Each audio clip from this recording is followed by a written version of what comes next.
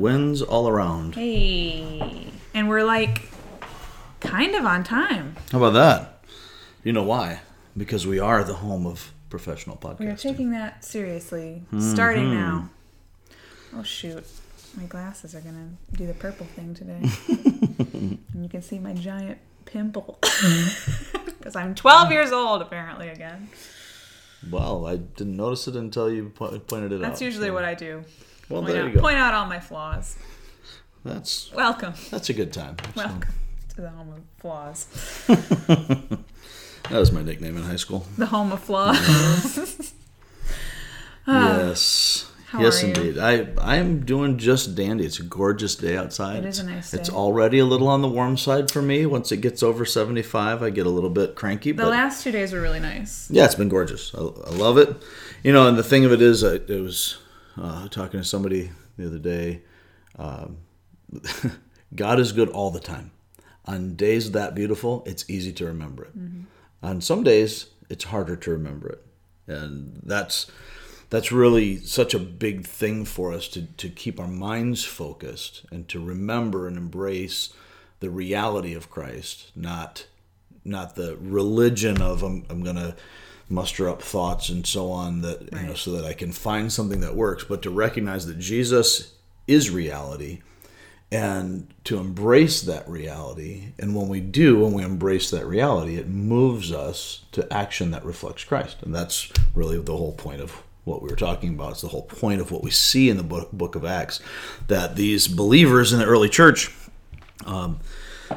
they weren't Christians the way we think of Christians in this cultural, religious,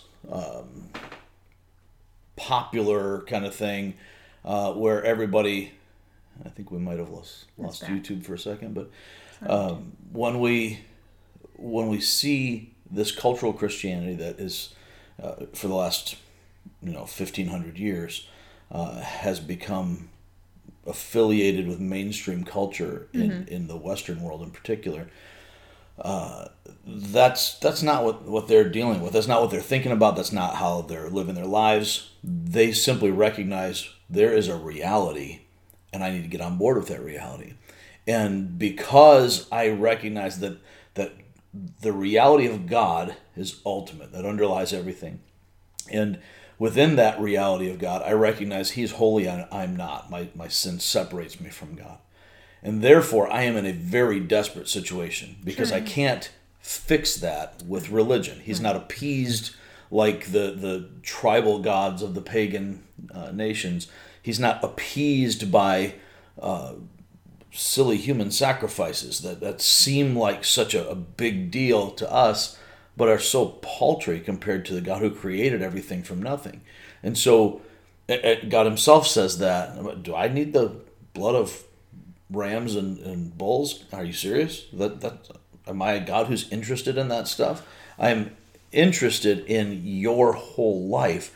And so when we see our separation from God and the fact that God, who is the offended party, He is the aggrieved one, we've sinned against Him, and yet He loved us so much that He sent His Son to die in our place while we were still His enemies, while we were still sinners. I mean, imagine all of the folks that are protesting and going crazy over police brutality to instead say, I want to redeem this vile individual who has wrongly killed someone else.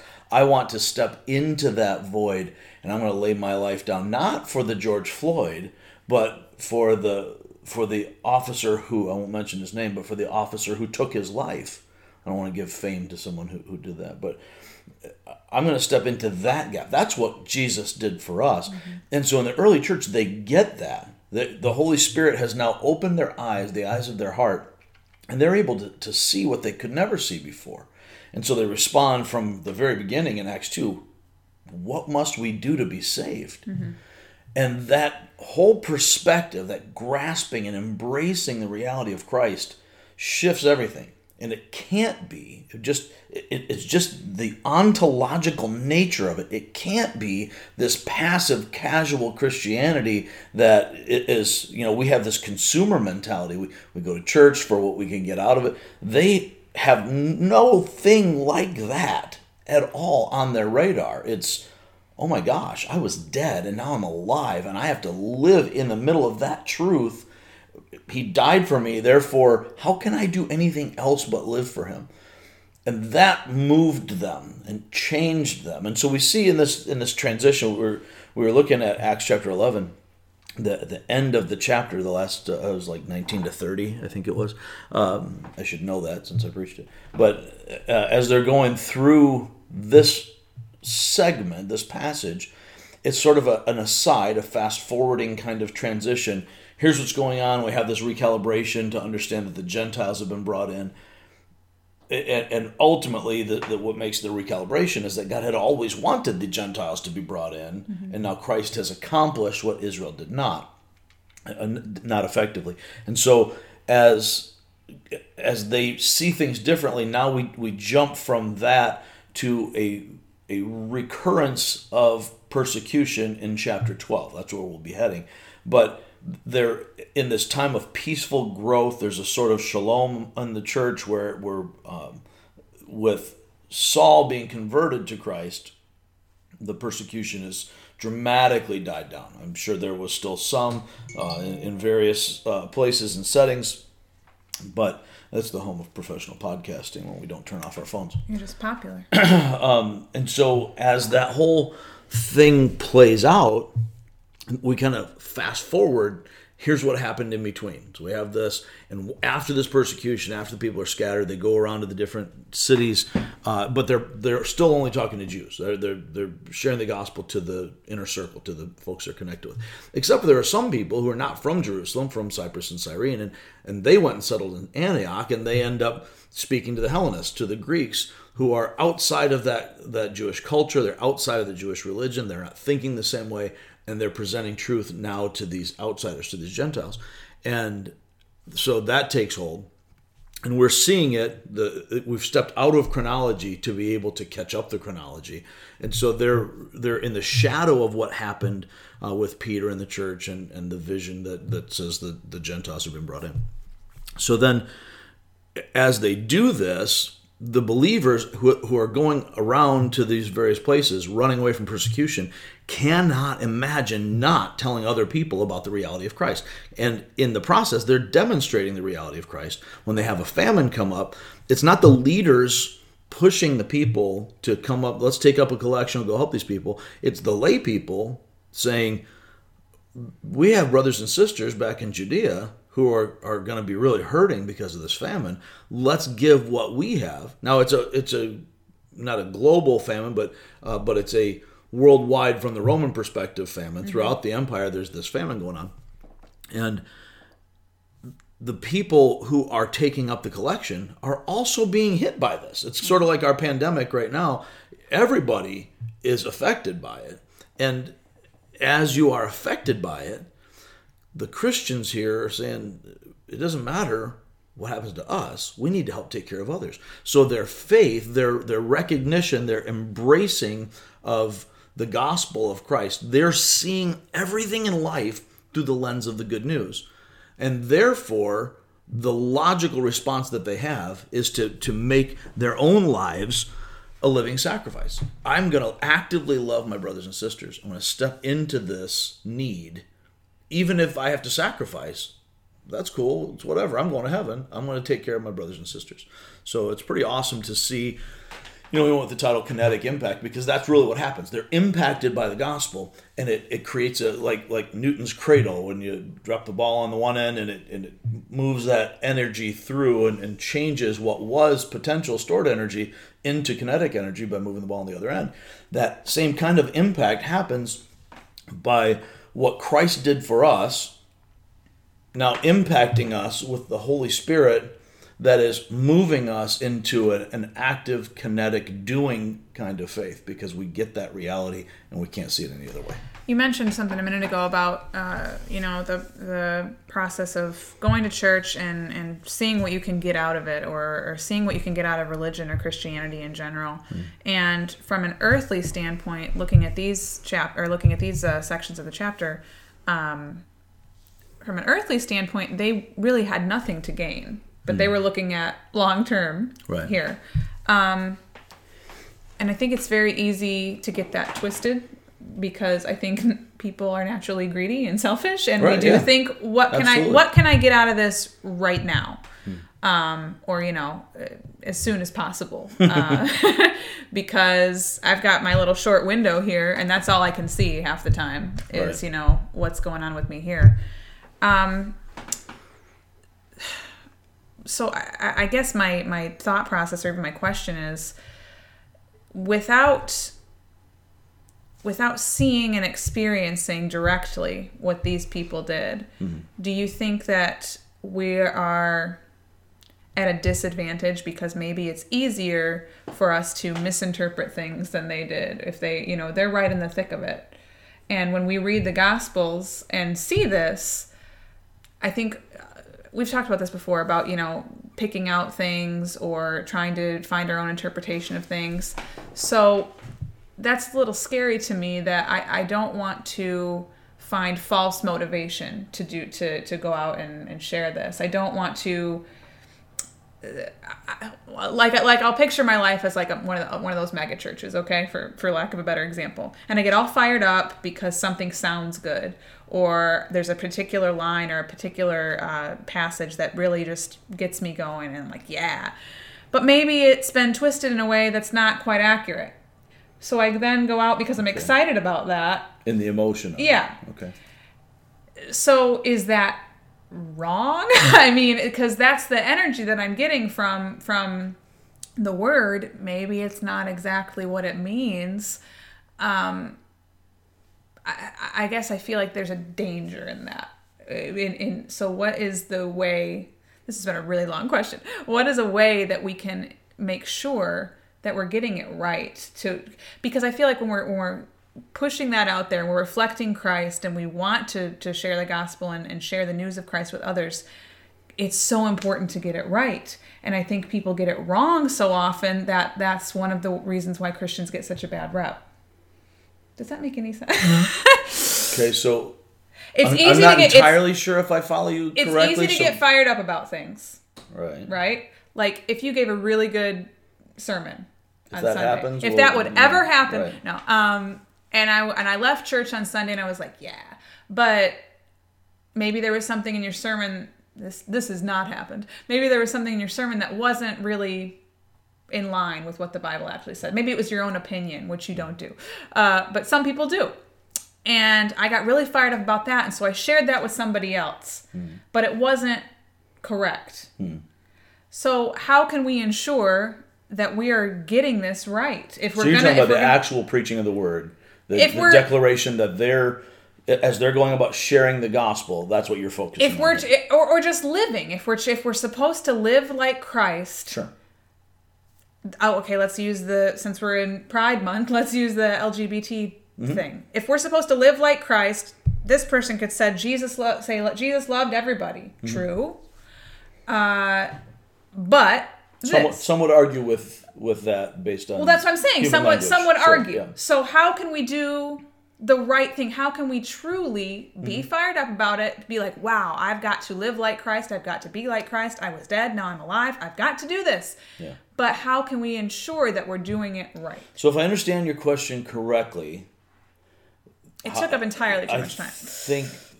I think the answer comes easier than the question. Okay, I hope so, because that was a tough one. If I understand what you're asking. So what they're doing in Acts 11 is being changed by Christ. Right. They're changing their own lives in alignment with that. And I don't know that we could make the strongest case that they're actively, consciously here striving to be like Christ. It just follows. It flows.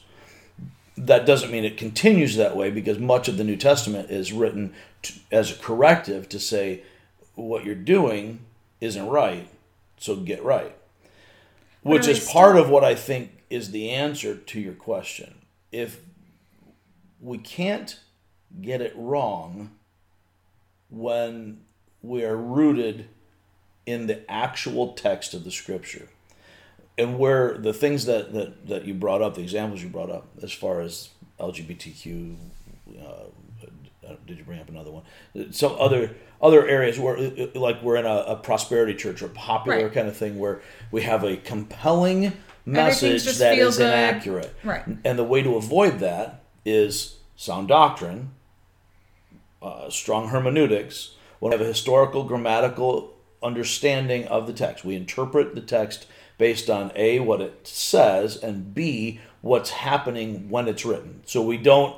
This is what a literalist or a originalist Supreme Court judge would do. I'm going to look at the Constitution for what it says, understanding the historical context at the time, not what I think it should say, but what does it actually say. And to understand what it actually says, I have to understand the language that's being used, because in 1789 they didn't speak the same way we do in 2020. And I have to understand the cultural milieu, what's going on there, how are they thinking. So, for example, when we're talking about the Second Amendment, that's a popular thing to debate. So we're talking about the Second Amendment. We can't, from an originalist, or if we were to take that to the Bible, a historical, grammatical hermeneutic, we don't look at what we think it should say. We don't look through the lens of 2020. We look at what it does say and try as best we can to get back to the lens of 1789. And then, once we get the right interpretation of what that actually is saying, then we can apply that. How does that principle, as understood by those who wrote it, how would that then later apply? So, as we interpret the Scripture, we have to look at the book of Acts, the book of Romans, the book of Leviticus, whatever it is that we're reading, not from our contemporary eyes saying, okay, so this, in my current events, I'm going to then read that into the Scripture. We call that eisegesis, reading it into rather than drawing from.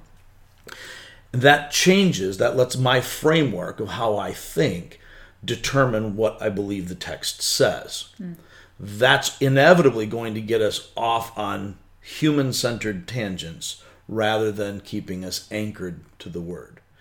When we allow our emotions to overwhelm what the Bible actually says, then whether we get it right or wrong, and I think this is kind of speaks to that, getting fired up about a particular aspect of what's in a sermon. When we let our emotions take over and kind of trump the text, then even if we get it right, it tends to be short-lived. That it's a fast-burning wick that goes out quickly, and we don't have we might have an immediate swelling of emotion, but then once that emotion goes away, it's kind of like a pep talk at a ball game. Coach gets the team all fired up, rah, rah, rah, and you get out on the field, and first thing happens, first hit of the football game, and you're deflated. You're done, right? Like the great theologian Mike Tyson said, everybody's got a plan until you get punched in the face. Well, I get it. But that's what happens to us when we have these emotional sermons, we get fired up. So what we see here is not that, in fact, it's the opposite of that. They're not fired up because of the preaching. They're not caught up in the emotion. In fact, they're actually running for their lives out of Jerusalem. Okay, they're trying to kill us. Let's get out. And as they get out, the foundation of the reality of Christ, that with their understanding of what, from their childhood of understanding the Old Testament and growing up with that, to now the gospel that has been presented to them and understanding Christ as the fullness, the completion of what they had always grown up with in the Old Testament law. Now that becomes essential, foundational to them. It's more than an emotional thing. To make that for us today, we have to I think this is the great failing of the contemporary evangelical church. We must be diligent and hungry and passionate and fastidious about the what we often consider tedious and boring work of learning the Scripture and understanding what does it say and how do I look at the principles of what it says through scriptural eyes and then apply it here. And when we begin to look at it with a right hermeneutic, this is why it's so important to be involved in a Bible teaching church as opposed to just a dynamic church. We need to be able to have so much Bible in us that whatever we see in our current world, we see through the eyes of the Bible rather than seeing the Bible through the eyes of the world. I think this particular passage is a good example of that, because if I were to just read this little section that we covered on Sunday and not have any other background information about it, I would think, wow, this was just some sudden miraculous thing. They all just were changed and felt this way. And to know that's not necessarily the case, and this was actually going on, and this was what drove that. I think, that's in this section when we first started talking about it last week, and you're like, yeah, it's kind of like a transitional type thing or a time skip or something like that. I thought, well, is that really important? But it is, because you look at the context before. And can I confess to you, I felt the same way as I began to preach it. As I'm looking at it, I have to remind myself regularly, and this is the responsibility of the preacher. You have to remind yourself regularly that every word of Scripture is inspired by God. It's breathed out by God and is useful. He's intended this for us for teaching and correction, rebuking and instruction in righteousness. We need to be able to see the Word as God sees the Word. I don't mean we need to have that infinite mind, but we need to have the divine mind of Christ, so that we are looking at the Scripture and understanding that the begats are there for a reason. When we see the genealogies, it's not an accident. God didn't just throw this in so we skip over that part. We don't skip any part. Now, not every word is instructive in the same way. So there are different purposes for it, different genres. As we look at Revelation, I don't read Revelation the same way I read Acts. I don't read the Psalms the same way I read Romans. Different genres impact how we see that. So in a natural reading of the text, understanding the type of literature, the historical context, the geographical context, the purpose and intent of the author as we see that. And some of them are easy, like Luke in his gospel and in the book of Acts, he tells us why we're doing this. Right. So, okay, I can see what he's trying to accomplish. Others we have to work a little harder to see what the purpose of it is. And it takes some actual legwork to put study in. And we too often in the evangelical church today, and to say nothing of those outside of the evangelical church, that's another question, but for those of us who have ostensibly a high view of Scripture, we believe that the Word of God is authoritative and infallible and inerrant, we don't really believe it, or we would care more about it. And we would say, you know what, it's time for me to turn off that show I'm binge watching and spend a little more time looking at the Scripture. If we spent 1/10 as much time actually studying the Scripture, working on trying, and I don't mean just reading through it. This morning for part of my devotional time, I was listening to the audio of the first 10 Psalms, and so I'm doing it, and I'm taking it in, and it's good, and it's devotional in many ways. But it's not the diligent study of sitting down and saying, okay, who is writing this? Why is David saying what he's saying? How does this apply? What setting is he writing this in? Who's reading it? Why is this included in Scripture? That is another level of study that we don't generally put in. And we need to, not just the preacher, but the layperson hearing the sermons needs to put in that kind of work and needs to hold the pastor-teacher accountable to say, well, wait a minute.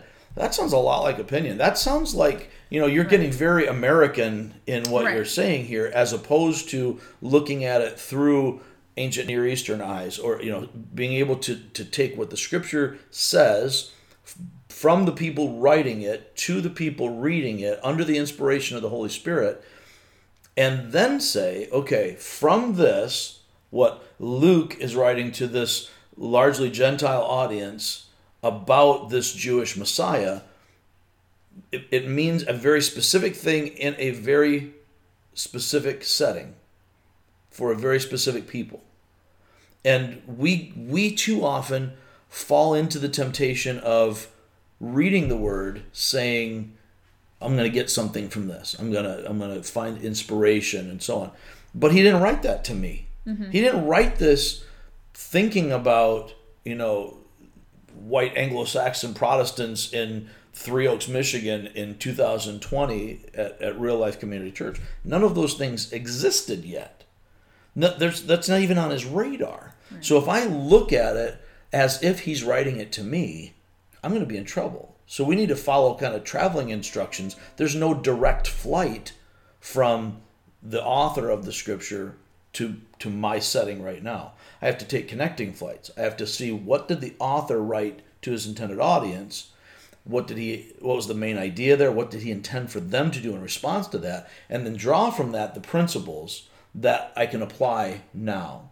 And when we begin to look at things through a proper interpretive principle, we call it hermeneutics, and we understand that there is only one right interpretation, and there are many, countless applications of that interpretation, then we have to diligently pursue not what I think God says, not what I believe God would do, or what this should say in the text, because clearly the Bible's out of date, right? So, well, right, and that's what you'll get out of it if that's what you're thinking going into it. Right. Well, these don't apply now. Right, and that's when I start doing eisegesis, reading into the text, rather than exegesis, drawing from and breaking down the text.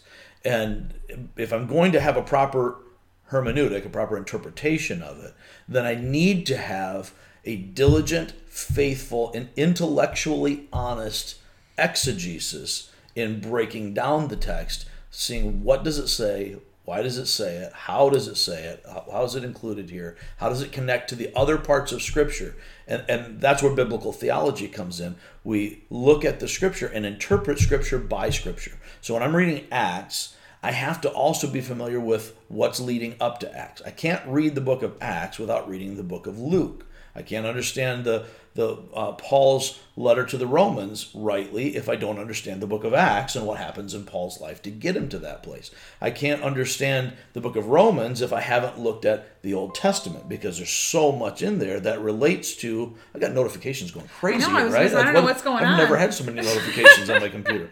So as we look at the whole of Scripture, that keeps us on track, and you'll invariably see that. And going back to the LGBTQ stuff, invariably when you see folks, I'm going to say playing fast and loose with the Scripture, with this applies, this doesn't apply, Jesus didn't talk about this, and so on.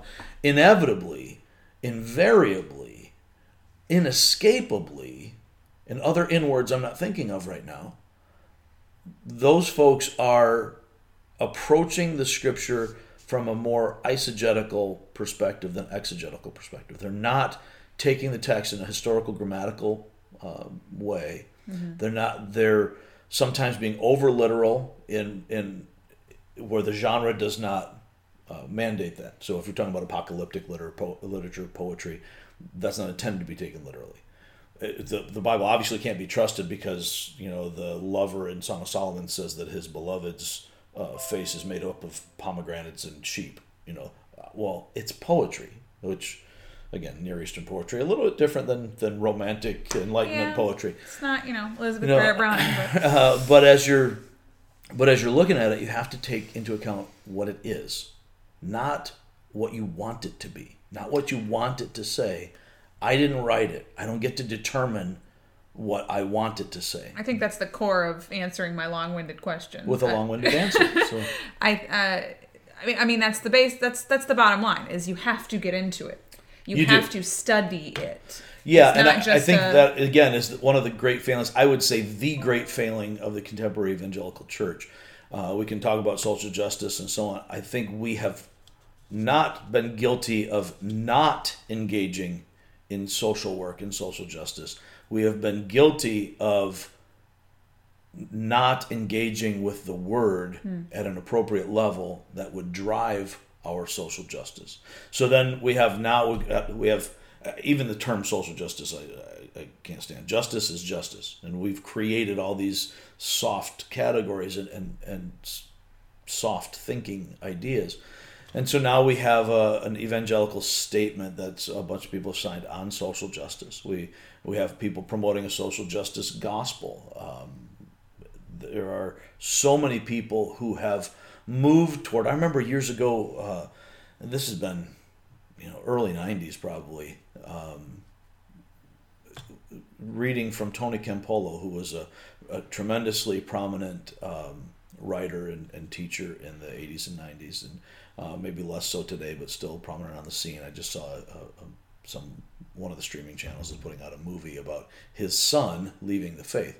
They were partners in ministry, and now he doesn't believe in God. Anyway, trying not to digress, Tony Campolo back then was promoting a doing sort of gospel coming from a Baptist background. It was surprising to me to see him go this way, and he would still use words that would indicate salvation is by grace alone, through faith alone, in Christ alone.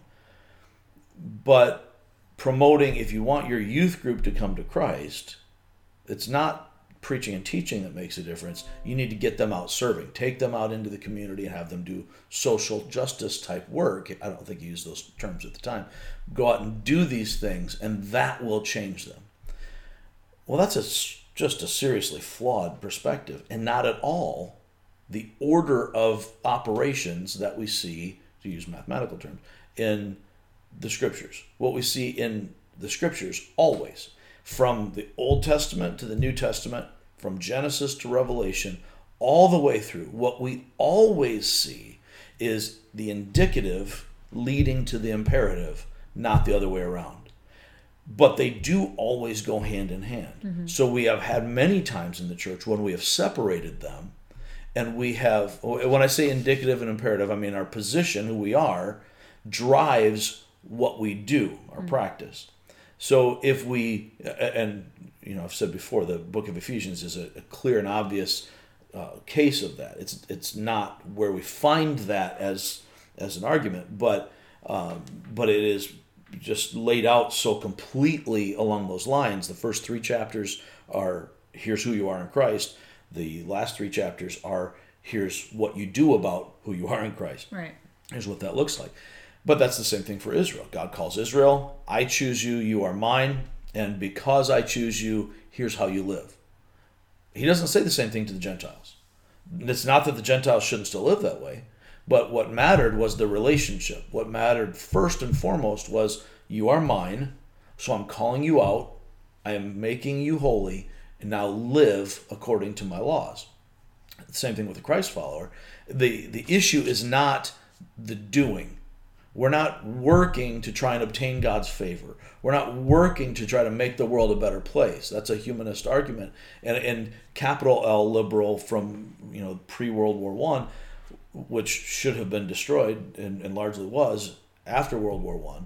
If we deal with poverty, if we deal with education, if we fix the inequities here, then we'll usher in the kingdom of God. The millennial age will come. Everything will be glorious and wonderful because people are basically good. Absolutely not what the Bible teaches, and in reality, we saw that play out, because the war to end all wars was the most horrific, brutal thing ever, and led into the century of the most wars ever, the deadliest century we've had. So the better education we have, I believe it was Lewis that said that with the, and I could be wrong about that, but I think it was Lewis that said that getting more education basically just creates more clever devils. We create smarter evil. So we use technology to create the internet, and the first thing you have pop up out of that with all the good things is then pornography and sex trafficking and scams and schemes and princes in Africa, supposedly, we're going to get all your money out of you, and hacking and all these different things. Even stuff, it's just a better form of gossip. Instead of having cyberbullying, you've got all these things that happen. The technology isn't bad. Right. It's not the technology's fault. It's the people We're behind it, bad. right. We are sinful. So when we grasp and embrace the reality of Christ, it yanks us from ourselves. He has changed us. It's not getting, oh, I understand it, so now I can, in my own strength, because I'm a good human, I can do better things. Right. It requires what the Old Testament especially calls the fear of the Lord. I have to be broken. I have to recognize everything about me is depraved. And this is where the secularist or the humanist would really part company from us. That's the wrong motive for morals, they would say. Well, the Bible says you are separated from a holy God and you are dead in your sin. If you want the world to be what you want the world to be, as far as good things, then you have to recognize you're incapable of creating that world. And you will die in your sin. You will inevitably keep going that way. So our sinful hearts don't even want God. Right. We want the benefits of God. We just don't want God. Christ comes in, enters into our wickedness, doesn't wait for us to fix it, snatches us out of the fire that we set, and against our will, in some ways, and don't take that too far. Don't Right. email me about this, unless you have legitimate questions. Our sinful will is against God. He comes in and against that will grabs us and says, I'm going to change your will. So that we don't come to Christ against our will, but we do receive understanding that is contrary to what we would want in our own natural flesh, Right. because our natural flesh is hostile to God. So then he changes our will, opens our eyes so that we can see and embrace the reality of Christ, which we couldn't before. That's that same picture of when Saul is converted and after his blindness is taken away, the scales fall off of his eyes. That's, in many ways, a really good picture of what happens to our hearts when the Holy Spirit takes a hold of us and says, you're blind. I'm going to let you see. Oh, wow. I see beauty. I see Christ. I see reality. Oh, no. I'm not part of that picture. Right. And I repent because now my will has been changed. And in that repentance, now I receive Christ, the one that I couldn't see and I didn't like. Now I see and I love and I'm nowhere near him. And so now I find myself desiring him. And that's when Christ says, anyone who comes to me, I will in no wise cast out. So I come, I repent, I lay it all on the altar before him. He removes my burdens. He takes away my death and gives me life. And now, not only did I die with him on the cross, I'm raised with him in his resurrection to a new way of living life. And that's where we find ourselves in the book of Acts, is these changed hearts, changed desires, leading to changed perspectives, changed thinking, changed living, so that everything that comes out of that is a kinetic kind of faith that is in action. It's in motion, because I can't just sit here in an ivory tower twiddling my thumbs, contemplating my navel and saying, Jesus is everything, so he's going to speak to me directly, which is, I'm going to go off on a whole other tangent. We're already over time. The whole Jesus calling garbage that, I'm going to put aside the word, because what matters, the word is nice. That's good. It's so cute that God has spoken to me in his word, but I need this personal experience. Mm-hmm. You can't trust your personal experience because you are a flawed individual with a 10-pound head. You don't have a big enough brain to be able to process this. God has given us his word to reveal himself. That's his chosen way of showing us who he is. And if we get away from that, then it's like being on the sea without a rudder. Mm-hmm. And we're just going to go wherever the wind takes us. That's not a good place to be. Well, thank you for reeling it back into the chapter here. I'm sorry if my question made you go off subject. Nothing makes me go off. Well, it provided me with an opportunity, and I made that choice. Well, if anybody else has any questions, apparently don't email. Email questions. Questions. Don't email snarkiness. I can see you handling snarkiness, though. So we will stop there for today. If anybody does have any questions, as always, feel free to send a message on Facebook. You can email Rich. What's your email again? Is it Pastor Rich? Pastor Rich at reallifeonline.org. do that. Email somethingreal@reallifeonline.org. We'll send a carrier pigeon. We'll get it. You could call the church at You can call the 269-756-RLCC. No guaranteeing that somebody will answer, but leave a message. No, you can leave a message. In all likelihood, someone will not answer, but you can leave a message. voicemail. And we won't put you on the show if you don't want to be. I'm not telling people to leave messages on Anchor anymore. That was my goal for 2020. So thank you guys for listening. And do you have anything else? No, just as we go from here, make sure that you act on what you believe, because ultimately you will. You will act on what you believe. And if you believe it, it will make a difference. If it isn't making a difference, you need to question how seriously you're taking it. We will stop there. All right, thanks.